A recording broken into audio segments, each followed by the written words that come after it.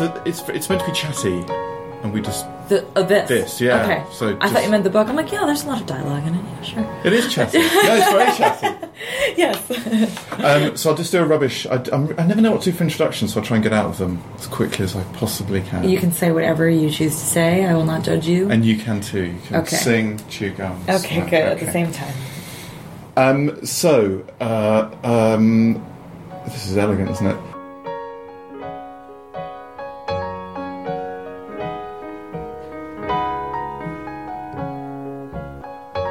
I'm sitting in a room in a publishing office with Sloane Crossley. Yes. Hello. Journalist. Essayist. Sure, I will take that. Novelist. I wrote a novel, this one. A novel. What else could we add? Pretty piss poor tennis player. Okay. Interviewer. I've interviewed people myself. I'm going to leave now. What's that? Yeah. Anyone good? Who was your best interview? Okay, the best interview was also sort of the worst. Where I interviewed the Strokes for the cover of Spin. Okay.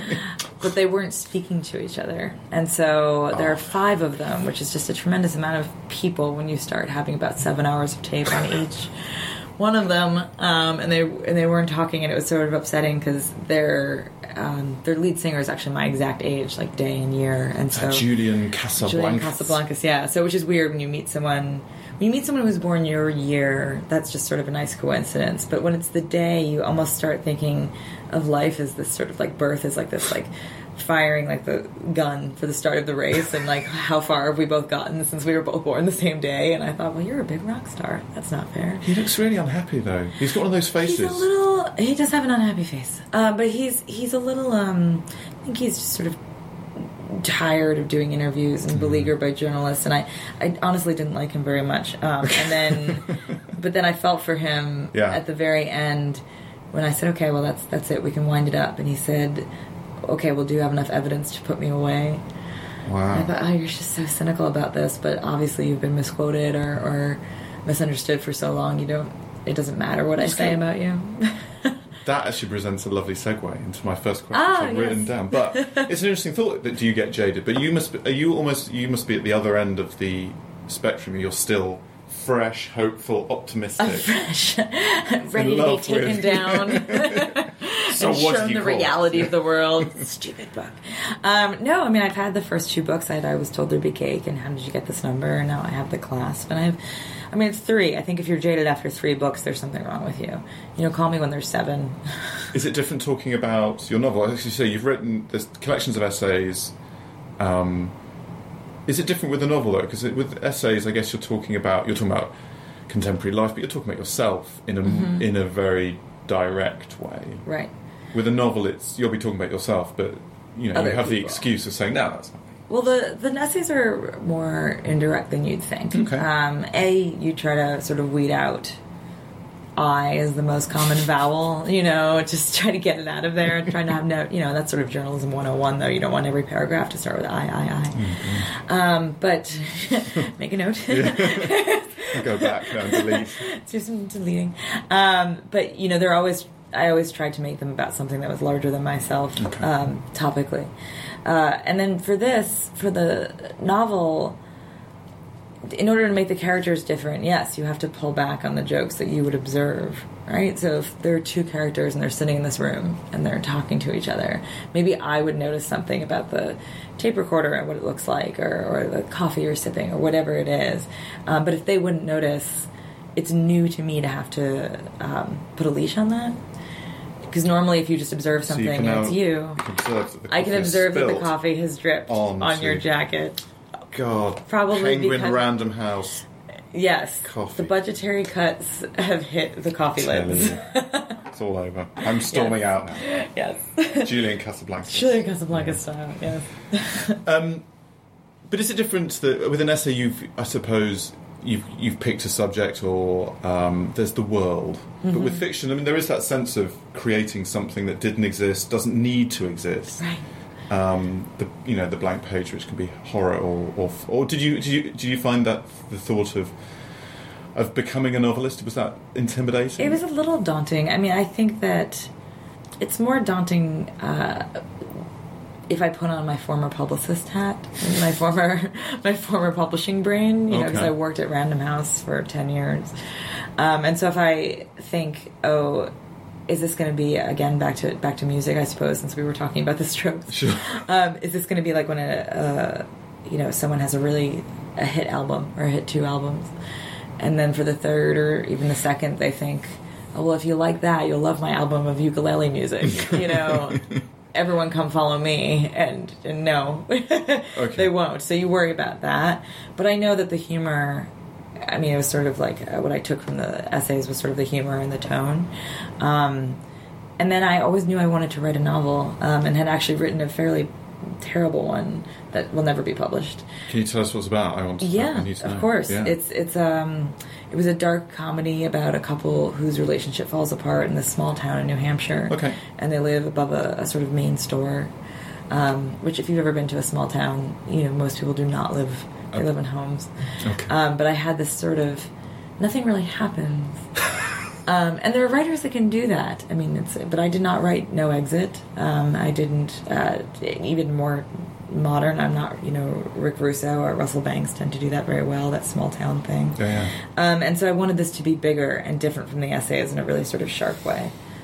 Is plot one of the big challenges of starting to think of yourself as a novelist? I need some drama. I need some drama, a little bit, because the drama sort of comes automatically, because life just gives you natural drama for nonfiction.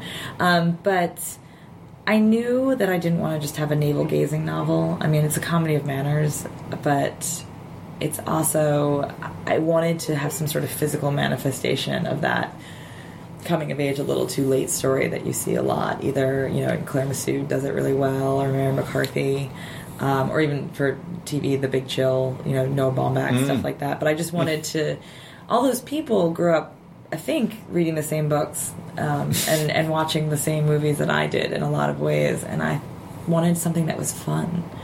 There's a really gross, I shouldn't say, well, okay, there's a gross Oscar Wilde quote, which, you know, he's not the most affable person, sort of a jerk. So, but he said, if I want to read something good, I'll write it. Sure. Which is an obnoxious thing to say. But I do believe that there's like a positive version of that, which is I want to pack this novel with stuff that I find interesting and fun. Does it reflect you then? I mean, I just interviewed a writer who talked about his career in two different stages. There was the stage where he wanted to be a writer and felt he had to be a kind of, you know, literary writer. And his first couple of books were quite dark and serious. And then he, I think, had a sort of road to Damascus moment where he realised that he liked sort of slightly fizzier, pop culture-y. Did he write the Patrick Melrose novels? No, it wasn't that. No. It was very, okay. But it just fit that, yes. And your book is very much about this sort of ideas of fakery and authenticity. Mm-hmm. For you, is the idea, this kind of concoction of zippy one-liners, you know, this sort of neat love triangle. I should really get you to describe it, but rather than have me go on about it. But does that reflect you? I mean, you sort of upbeat, social human comedy. Yeah, I'm sort of a relatively rare bird, in that I am a very social writer. So it's a problem. What you mean by? By which I mean you need to spend a great deal of time by yourself to write. You need to have your dark nights of the soul, and you need to be really isolated. And I found that to be especially true of fiction. Okay. Whereas nonfiction, especially essays, which periodically end, you know, you're sort of bouncing off the world, and you can continue on to another thought, and you have to be active in it, especially the kind of essays I write. And it's not that you obviously have to be equally as observant for a novel. Yeah. But it's sort of a lifetime of observance. It's not one incident you're observing. Did you have to lock yourself away then? Was that I did. Did you find it difficult? I found it very difficult. And then I wrote mostly in my apartment, and then I would go to friends' houses and you know, tiny little writers' retreats and stuff like that. But probably the most successful one I had was in Northern California. I have a friend who works on a vineyard. And he put me up in sort of a shack in the vineyard, you know, with minimal heat, but lovely food everywhere. I can think of some writers that living on a vineyard, it could go badly wrong. or the Peter Mayle direction, I suppose. But yeah, where it's just everything is romantic, it's something in between. Okay. But it was the kind of thing where that's when I discovered really how I work, which is I like to get up early. and write until lunch, sort of do a little bit more writing after lunch until you hit that wall where you write one sentence every 2 hours and think I need a cookie, and you're like, it's over. I'm now doing damage to my manuscript. And just when that would happen, around 5 or 6, he would come in and say, hey, do you want to see how cork gets made? And I'd say, yes, I do. Or, hey, we're all going to get really high and watch this movie in town. Do you want to come? And I'd say, yes, I do. So do you need to know when to stop and then go out and see people? Yes, he also gave me a great gift where I was working, one week I was working very hard, just because I had flown there to work. And once you make all those sacrifices, you're not going to fly somewhere and sublet your apartment and make all the logistical, arrangements only to write 500 words a day. Sure. So part of it's motivational. And, to make it difficult on yourself. It's almost like paying for an expensive gym. Well, now you have to go, So. Well, again, I was just thinking. Allegedly, one of two ways, yeah. But for me, it's motivating. And so I went, and he at one point put an old-fashioned sand timer on the desk. And he said, so you know how long? So this is an hour. And it's very helpful. Does that tap in also to a little bit of the sort of journalistic, you've got deadlines, there's word limits? Yes. There's a certain satisfaction from knowing where the beginning, the middle and the end is. A novel, I guess this novel could have been 330 pages or so, or it could have been 952 if you'd wanted it to. It was about 250 pages longer than it is now, because one of the great gifts and a blessing and a curse, I guess, of writing a novel and not being on deadline is what's the worst that happens if you write a bunch of crap? You fix it or you delete it. Which is not really an option in journalism. I mean, you can write a few sentences that aren't great, but you need someone that needs to be exposed to the public very quickly. Okay. Whereas, over the course of 4.5, 5 years, or however long it took me to write this, you can go on different, trails, and if they don't pan out, you can delete them. And was there a lot of that kind of experimenting? A little bit. There's more backstory for the characters, which is really what got airlifted out at the end. Yeah. I like the airlifting. And was that then working in collaboration with editors, with getting responses from early readers? I mean, was there a sort of process then of whittling down? Again, we have this image of the writer locked away in a sort of tortured sanctuary, which is what it was like. But was there also a bit of collaboration then, and for your, particularly for a debut novel, do you then get some help to? Only at the end. Okay. I completed it. I sold it on a partial, but a very large partial of the manuscript. It was about 175 pages. So normally a partial is 50. Okay. And which is also something I did not see coming, having written essays. I thought, surely I'll write a 250-page book. Apparently not. So were you surprised that there was stuff coming out?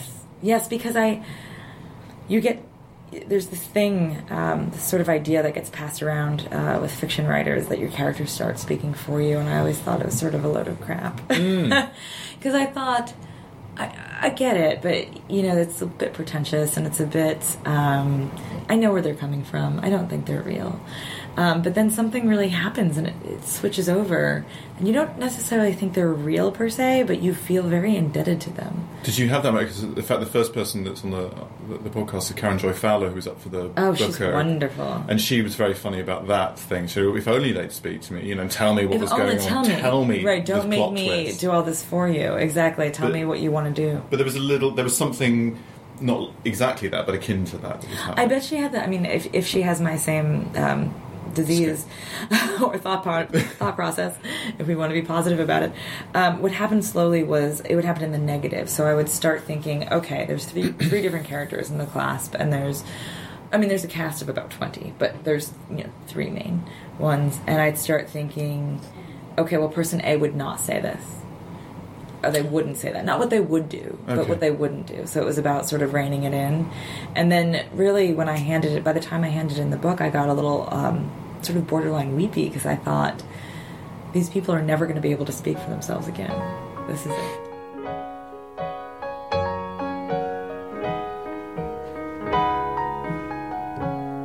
Can you tell me a bit, perhaps for the people who haven't read it, I should have asked you this probably at the beginning. That's okay. So tell us about those 3 characters. Right. I mean, you mentioned before that it was a love triangle. which it is, and it's sort of a madcap love triangle. I mean, I'm a big fan of the Philadelphia Story movies from the 40s and 50s, and it was a bit influenced by that. But you have a group of friends from college who are semi-estranged.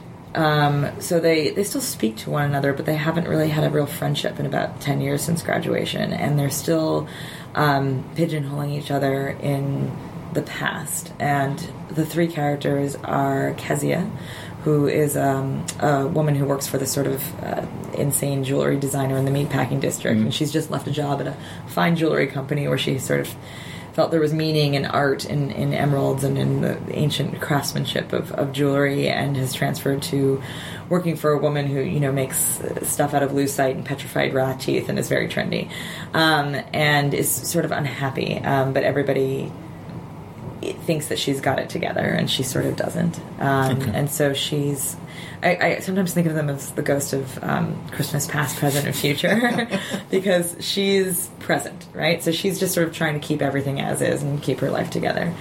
Then the ghost of Christmas past would probably be Nathaniel. Okay. So Nathaniel is a struggling screenwriter in LA, but he's very good looking, very charming, and a bit of a jerk as well. I mean, he was a really fun character to write, because I feel like I know that guy. Okay. And so it was a great challenge for me to have empathy for that guy, who's just sort of this womanizing person who's a lot like Guy de Maupassant in many ways.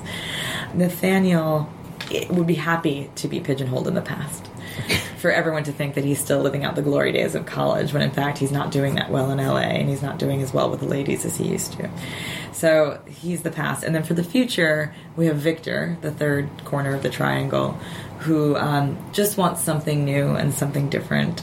He's just been fired from the internet's 7th largest search engine. Which obviously is a company that was not excelling anyway. He's a bit of a sad sap, kind of an Eeyore-esque character, or a Job-like character, where everything bad happens to him. In the first draft of this book, I mean, he has his apartment broken into, he doesn't get the girl, he's just lost his job. And in the first draft, at some point later in the book, I had him on a bicycle in France, which is still there in the book, but I had him fall off the bike. Okay. And I sort of could feel myself, picking him up by the, if you imagine a tiny little character, picking him up by the scruff of the neck and just putting him back on the bike, because it was too sad. Like, this is too much. So is there kind of comic writers can be a bit cruel. Did you sort of enjoy heaping indignity after? I did. There's a great, when Tina Fey became the head writer of SNL, there was a New Yorker profile on her, and I'll never forget it, because she said, a normal person thinks it's funny if we dress up Will Ferrell like an old lady and push him down the stairs. A comedy writer thinks it's funny to push an old lady down the stairs. Yeah, okay. So there is the sort of inclination towards darkness. But it's the three of them, and then what happens in the book, this won't ruin it too much, but because it happens fairly soon in the beginning, they reunite at this extravagant wedding in Miami for a classmate of theirs. And Victor, who's been drinking a lot because his life is not good, falls asleep inside the house on the mother of the groom's bed. And she wakes him up the next morning, sort of lightly slapping his face, and ends up bonding with him and telling him this story about a necklace that went missing during the Nazi occupation of France, which is, normal morning chit-chat. And he decides that he's going to find it. I won't tell you what happens afterwards, but he, through various circumstances, becomes obsessed with the idea that it is the necklace, the physical necklace, that Guy de Maupassant based the short story The Necklace on. And tell me about that. You mentioned similarities. That in some ways, the three characters were a little bit like different bits of Guy de Maupassant. There was a sort of glamorous sort of Nathaniel, the rather unhappy Victor. Sort of, you could imagine he would be the one, poor chap, that get syphilis and then try to slit his own throat. And Kezia, whose name is pronounced I knew I was going to mispronounce it. Kezia? It's Kezia. It is Kezia. And she might be a different bit of him. Perhaps actually the bit of Maupassant that got the writing done and didn't mess around. Sort of. Yes. Where did the Maupassant sort of element come from? And was that the starting point, or was the sort of more sort of campus novel turned sort of 20-something coming of age story. Right. Was that the opening? That story, The Necklace, is such a template, and it's actually kind of funny because he's probably most famous for that. But most of his stories have nothing to do with jewelry. There's a bit of class, but mostly he was class issues, obsessed with prostitutes, mostly.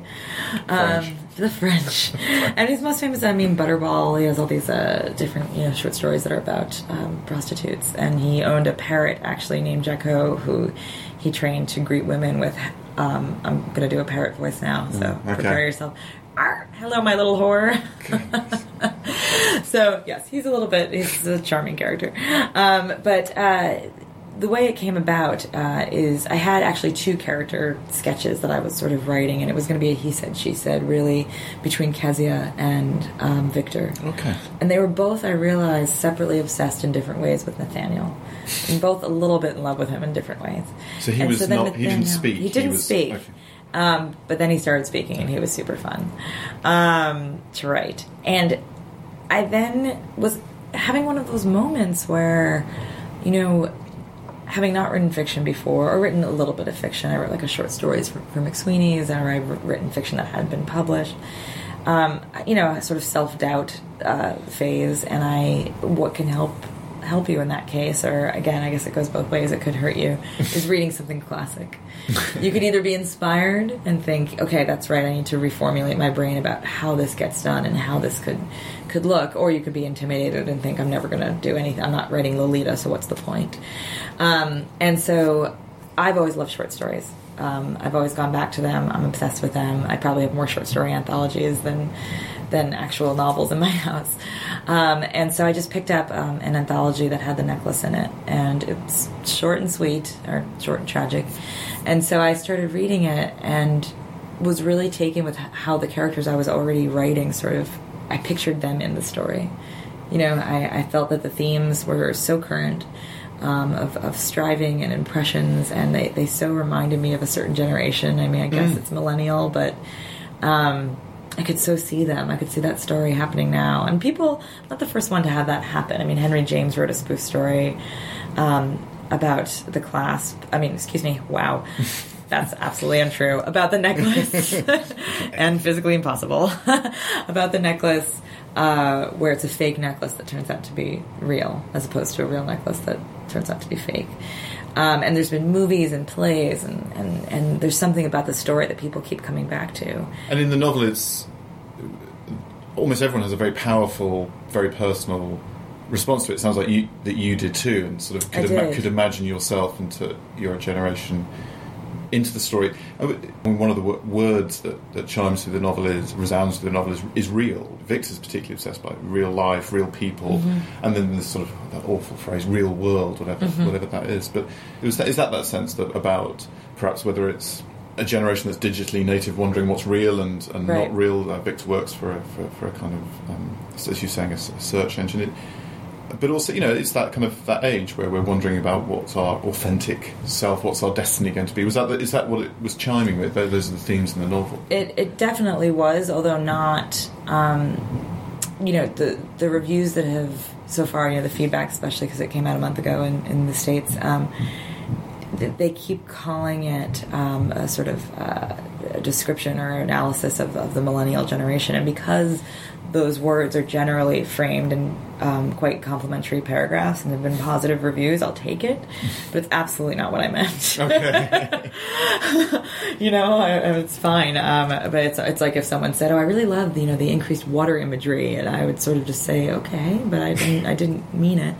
I'll take it. It's like the Marshall McLuhan scene in Annie Hall, Yeah. But it's about that, but it is about one of the other things you said. So in other words, it's not about specifically this generation of Snapchat, Instagram obsessed people, but it is about this time period, which if anyone has gone through it, will hopefully be able to relate to the book. We've all gone through that time period where you aren't sure what's real because you've been so busy trying to sort of fake make a life, for yourself in a way. And I feel like they're at that time period where, half of your friends have babies and the other half are drunk, and it's noon in both cases. So Okay. So it's just this idea of, are these people that I've known for so long like my family, or are they strangers? And that's, I think, a time period where you're really questioning that. And maybe when you're 40, 50, 60, you either know the answer or you realize that the question didn't matter, whatever it is. But I feel like that is on your mind. If you've ever, reunited at a wedding. I mean, honestly, I think the book would hopefully chime in with people who aren't just millennial, but who have gone back home for Christmas and found themselves behaving like a 13-year-old in front of their parents. Sure. Never happens.